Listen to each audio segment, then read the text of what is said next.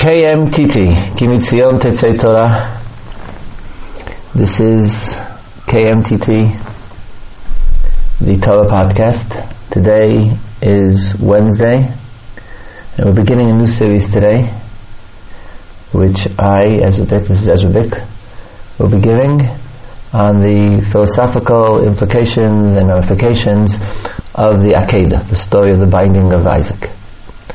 We'll have 10 sessions in which we'll discuss various, not necessarily connected, in fact sometimes contradictory, ideas which have been developed or which arise in the course of the commentaries to the story of the Akedah. The Akedat Yitzchak, is clearly a central story in the understanding of Chazal, of Jewish history. Undoubtedly, this is engendered from the fact that at the end of the Akedah, the angel says to Avraham Avinu, because of the Akedah,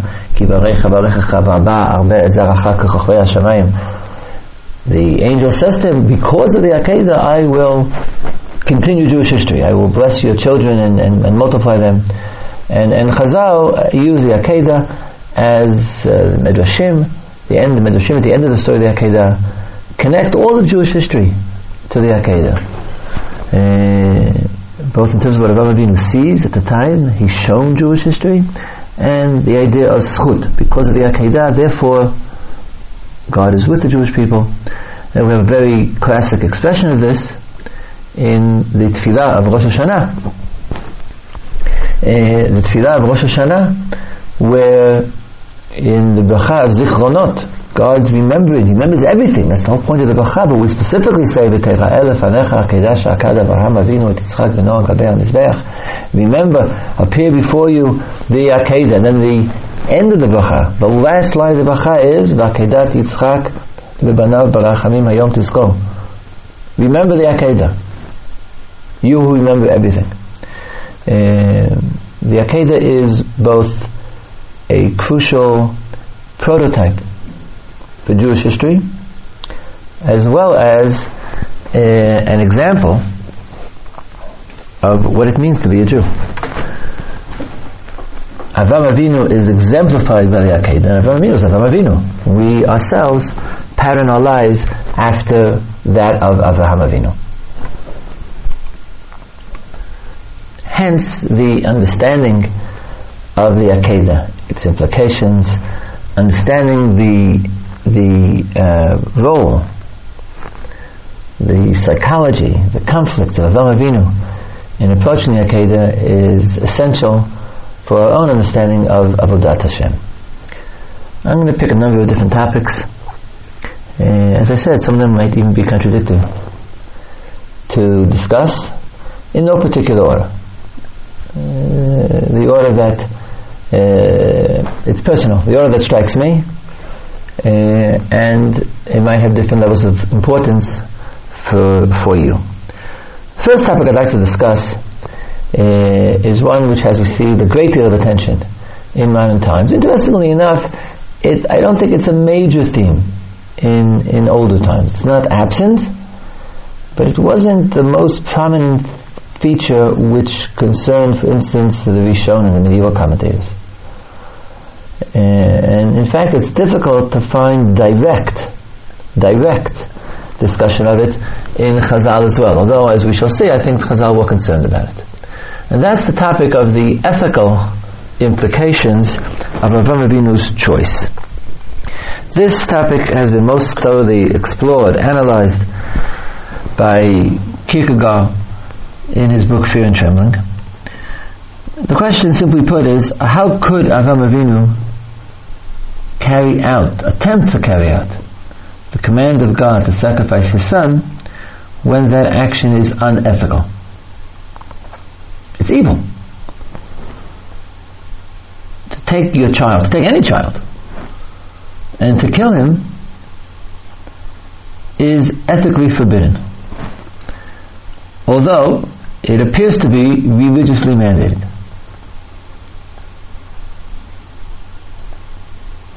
In general terms, the question is, what does one do? And how should one act if religious dictates require one to violate ethical prohibitions. I think the question can even be strengthened.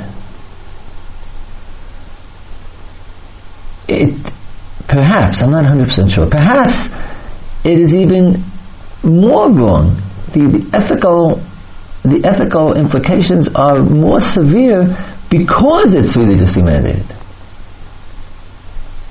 I can see someone arguing that it's more debased to kill, to murder, for religious reasons than even for other reasons.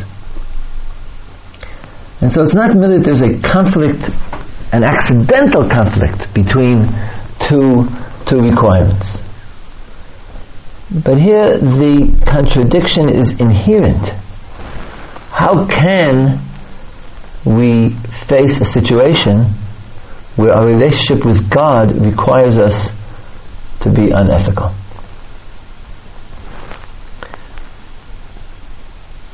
In philosophic terms, this question relates to an ancient one raised by Plato about the relationship between God and the good. Plato's question, which he phrased in plural terms, in terms of the gods, but the question is even more severe and more critical when done in the singularity of monotheism. Plato's question was, does God command that which he commands because it is good, or is it good because he commands it?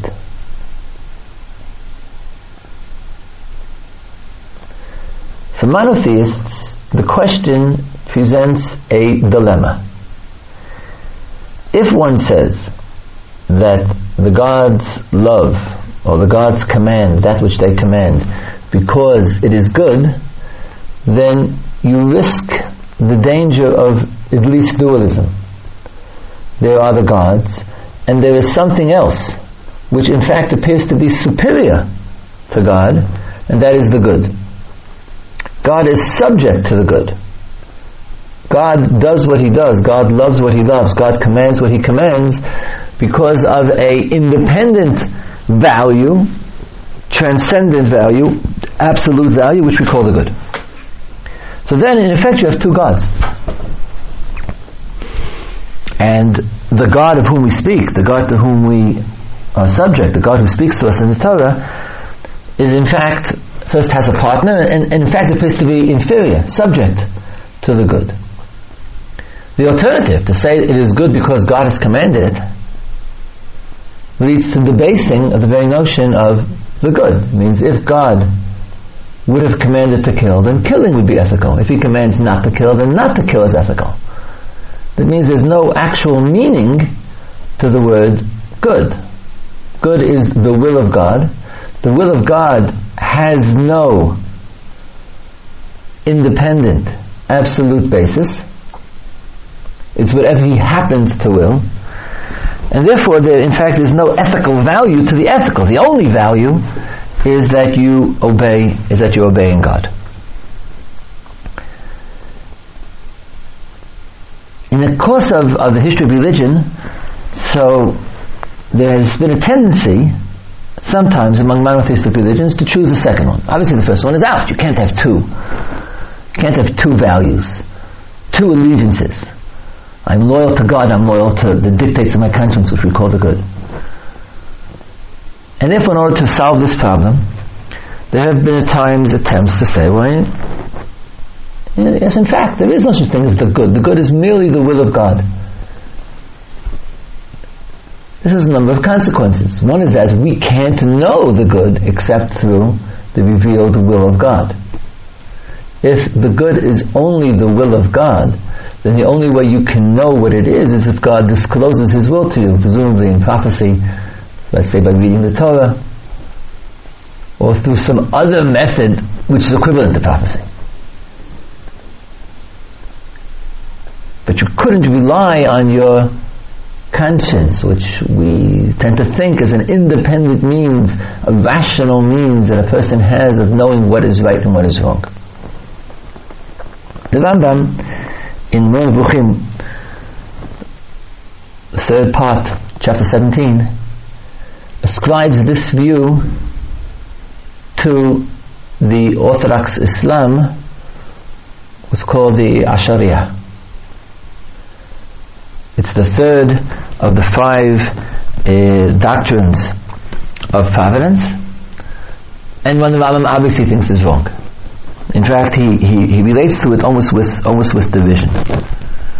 He points out, quite correctly, that according to this opinion, that everything depends on the will of God, including that which is right and that which is wrong, there is no such thing as the problem of evil. The problem of evil is the problem that says, why, if God is good, and God controls the world, and God knows everything, and God can do everything He wants, why is there evil in the world? But according to the doctrine of the Ashariya, there is no such problem, because whatever exists is good. If God wants it, then it's good.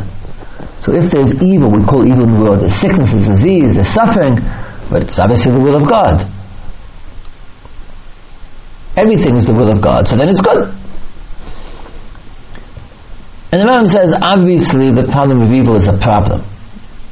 Obviously we have to try to answer it, but it obviously is a problem. The answer is not to shrug it off and say, there is no such problem because all things that exist in the will of God are equal, meaning equally good.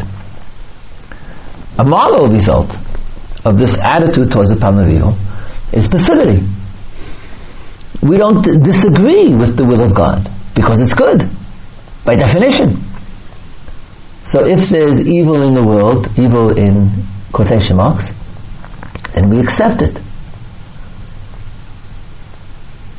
The famous fatality, which is ascribed sometimes to Eastern philosophers. Everything is the same, everything is equal. Kullu min Allah, in the Arabic expression. Everything is from God. What we call Siduk Hadin. But it's not Siduk Hadin, it's not acceptance of God's decrees, but in embracing whatever exists. You wouldn't try to fix anything. There are extreme examples of this in various religions or sects. For instance, in Protestantism, there's also certain sects which say, whatever it is. You don't go to doctors, you don't try to change God's will, you simply accept it. Because if God does it, it is good. This follows from the idea, if we say that, the definition of good is whatever God wants.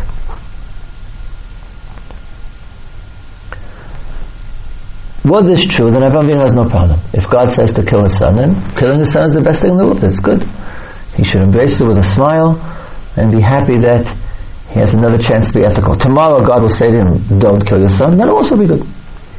The good will have changed because God's will have changed. Well, of course, not discussing the question, the theological question, not the ethical question of whether God's will can change. That's a side comment for us. The Rambam, as I pointed out, rejects this opinion out of hand. And although the opinion has occasionally been expressed within Jewish sources, it is, I think, untenable in Judaism. Firstly, the moral implication that I mentioned. The acceptance of evil is totally foreign to Judaism. It's foreign to halacha. We're commanded to fix the world. If someone is sick, you take him to the doctor. If someone is suffering, someone is naked, you clothe him. If he's hungry, you feed him.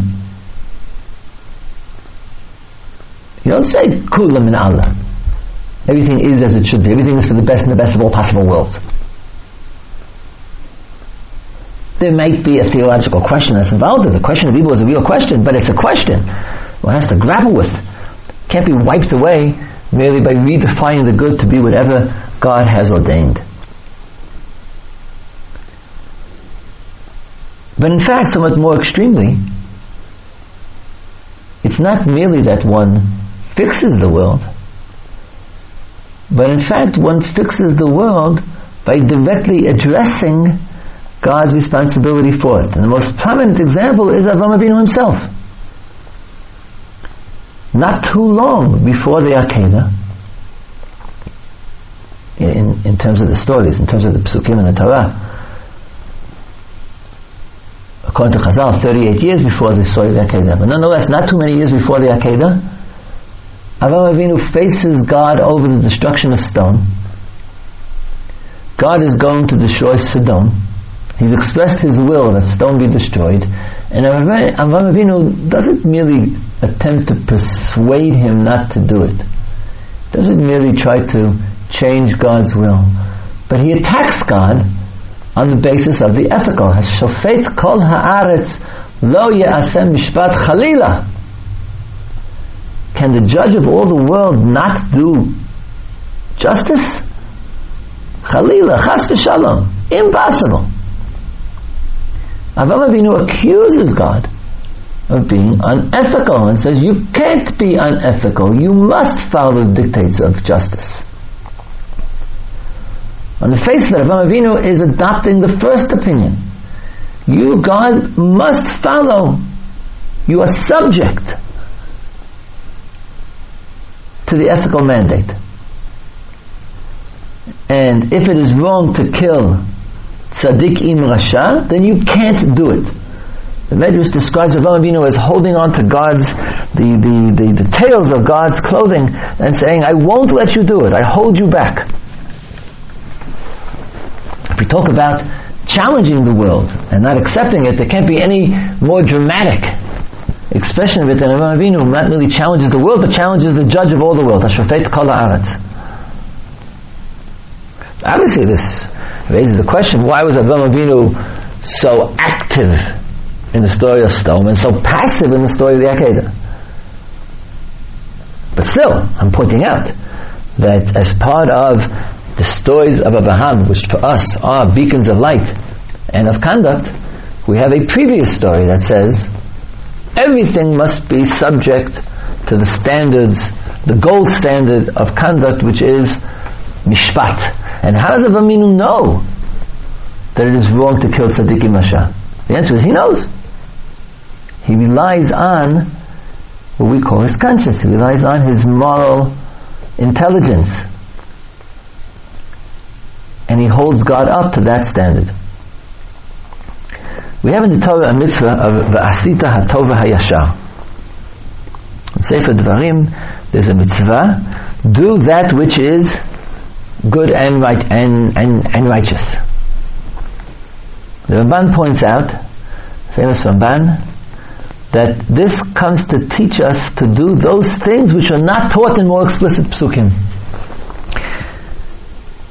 If the only way to know what is good is to know God's will, because the good is equal to God's will, is definitional equal to God's will, then this pasuk Asir Tov Yashar makes no sense. God is telling us we should do that which I want you to do, but I'm not telling you what it is. How do we know what's Tov Yashar, what's good and righteous? The Ramban says the Torah can't tell you everything. There are too many details. So the Torah tells us a lot of things, but in the end, the Torah tells us, if I haven't explicitly forbidden or mandated or described ethical conduct, but you know what it is, and make sure that aside from the explicit mitzvot, that you also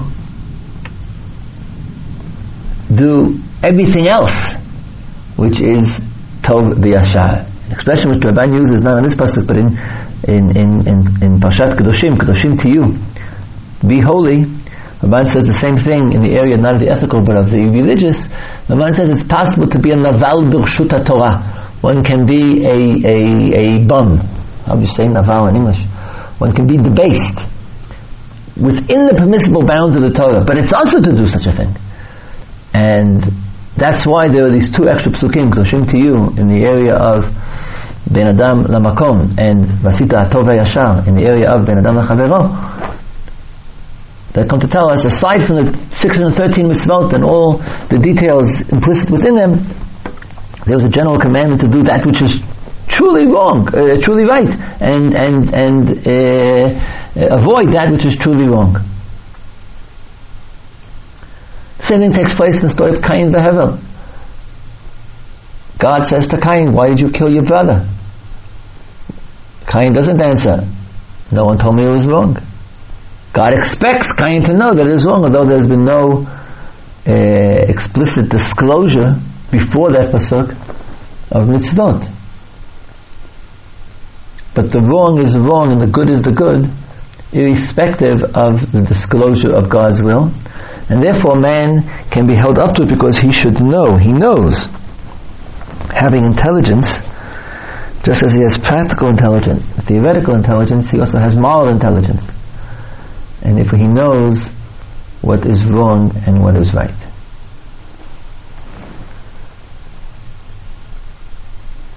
So we return to the paradox of Plato. If God's will doesn't define the good, but being monotheists,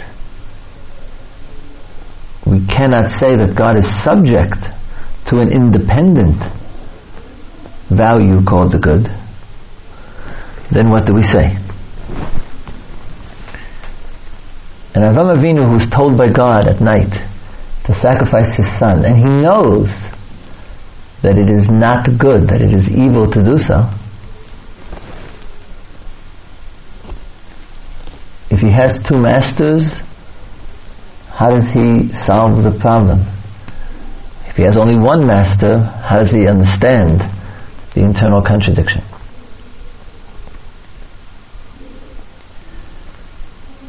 Kierkegaard's answer in Fear and Trembling is to posit what he calls the teleological suspension of the ethical. Kierkegaard says that man is subject to the ethics. Ethics really exist, the good really exists, man is subject to it, but the knight of faith, he who is a true servant of God, will, if called upon, transcend even his allegiance to the ethical to a greater allegiance to God. He will suspend the ethical. The ethics really exists. It's not that the good is merely the will of God. Ethics really exists, but God's will is higher. It's more complicated than the one sentence I've just stated, and therefore my one sentence criticism of it is also a bit superficial. But I think in effect what Kierkegaard is saying is there is in fact dualism, but God isn't subject to the ethical is subject to God. There is an independent ethic, there is God's will. However, God's will is superior. And I still think that Kierkegaard is flirting with dualism, because we have a genuine allegiance to the good. But I think the answer to the Torah, and therefore understanding of Avraham Avinu's conflict, is different.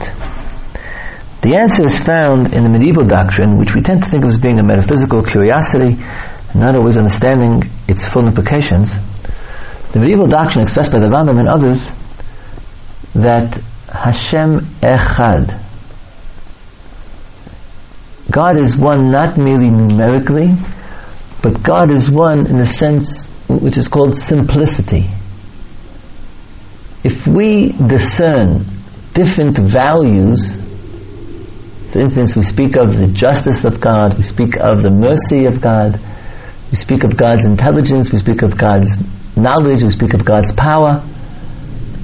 Aval hu v'yidiyato echad, hu v'ratzono echad. In terms of the moral, I would say, hu v'hatov echad. To us, there are two different concepts here. There's the ethical, which we are familiar with, which we know through our intelligence, what we call today the conscience. And there is God's will, which we are aware of through prophecy, revelation, through the Torah. But metaphysically they are one. Not accidentally one, not that God is good, but that God is the good.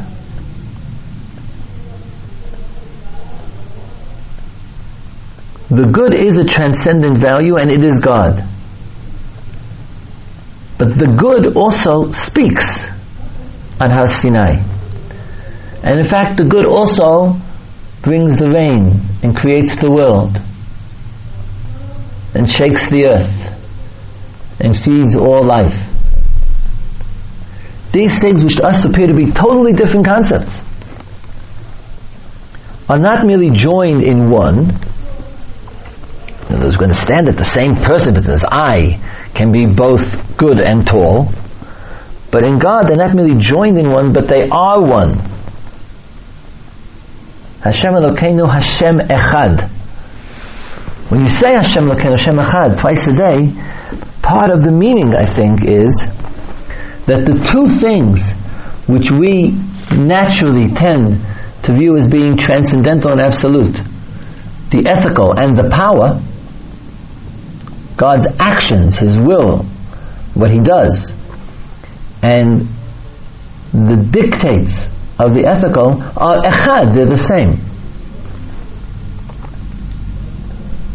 It is common, I think, for religious people to divide into one of two groups.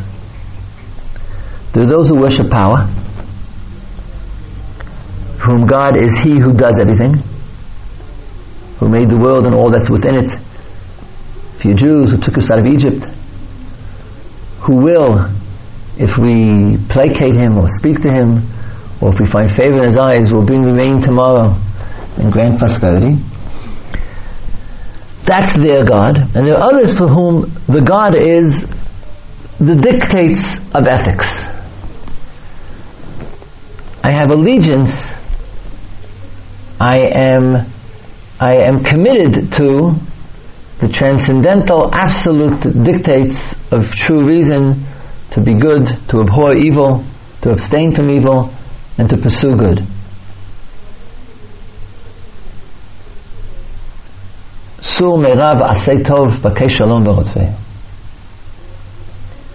But part of the teachings of the unity of God in Judaism is Hashem Elokeinu, Hashem Echad. Those two things are the same. If you worship the power of God without having absolute allegiance to the good, then your God is only half a God. Then you've dissected the notion of God. If you're committed to the good, to the ethical, but don't see how the root of the ethical is also the power of creation, then you've enervated the good. You've cut the good in half. So philosophically, the question of Plato, does God love the good because it is good? Or is the good loved because God loves it? Or is the good good because God loves it? The answer is both are true. God commands the good because He is good.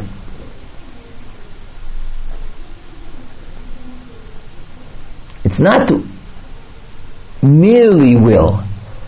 It's not arbitrary will. In the Rambam's words, the Rambam speaks in terms of intelligence, but morality is part of intelligence for the Rambam. God is truth. God is wisdom. And therefore, of course, God's will expresses wisdom. In the realm of the ethical, God's will expresses the good. And therefore, I think, the problem for Avraham Avinu is not should he follow the good or follow God. If Avraham Avinu understands what I've just explained, then Avraham Avinu knows, he has to agree, that if it's undoubtedly clear that God has commanded him to kill Yitzchak, then it must be that killing Yitzchak is good. This is not the same opinion that I mentioned in the beginning, the opinion of the Asharia. It's not that if God commands it, that's what makes it good. No, it's good because it's good. But if God commands it, it must logically be true that it is good. Now there is a problem here, a severe problem for Avinu, and that is that he doesn't agree.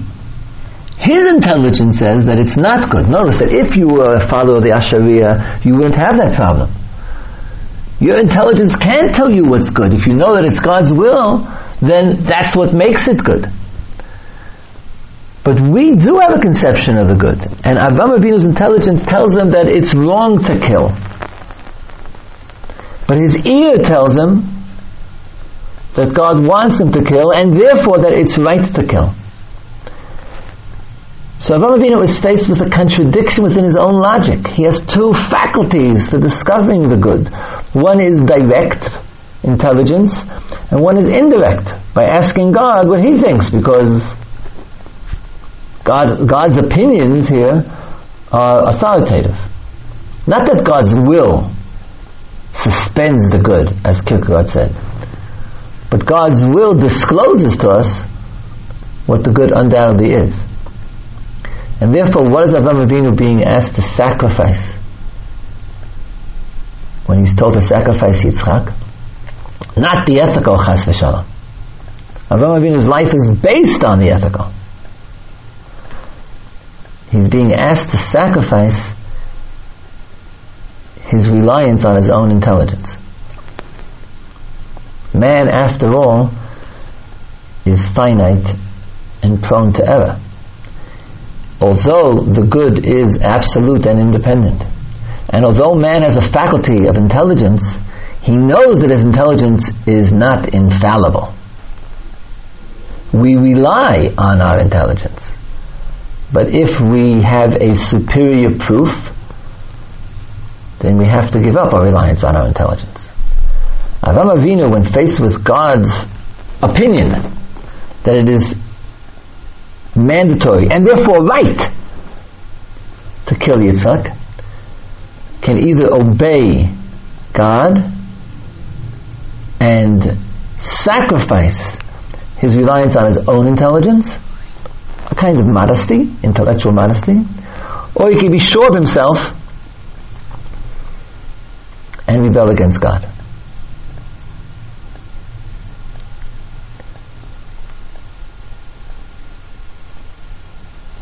We will continue with this theme, understanding how Avraham Avinu struggles with this question in next week's installment. Kol Tuv.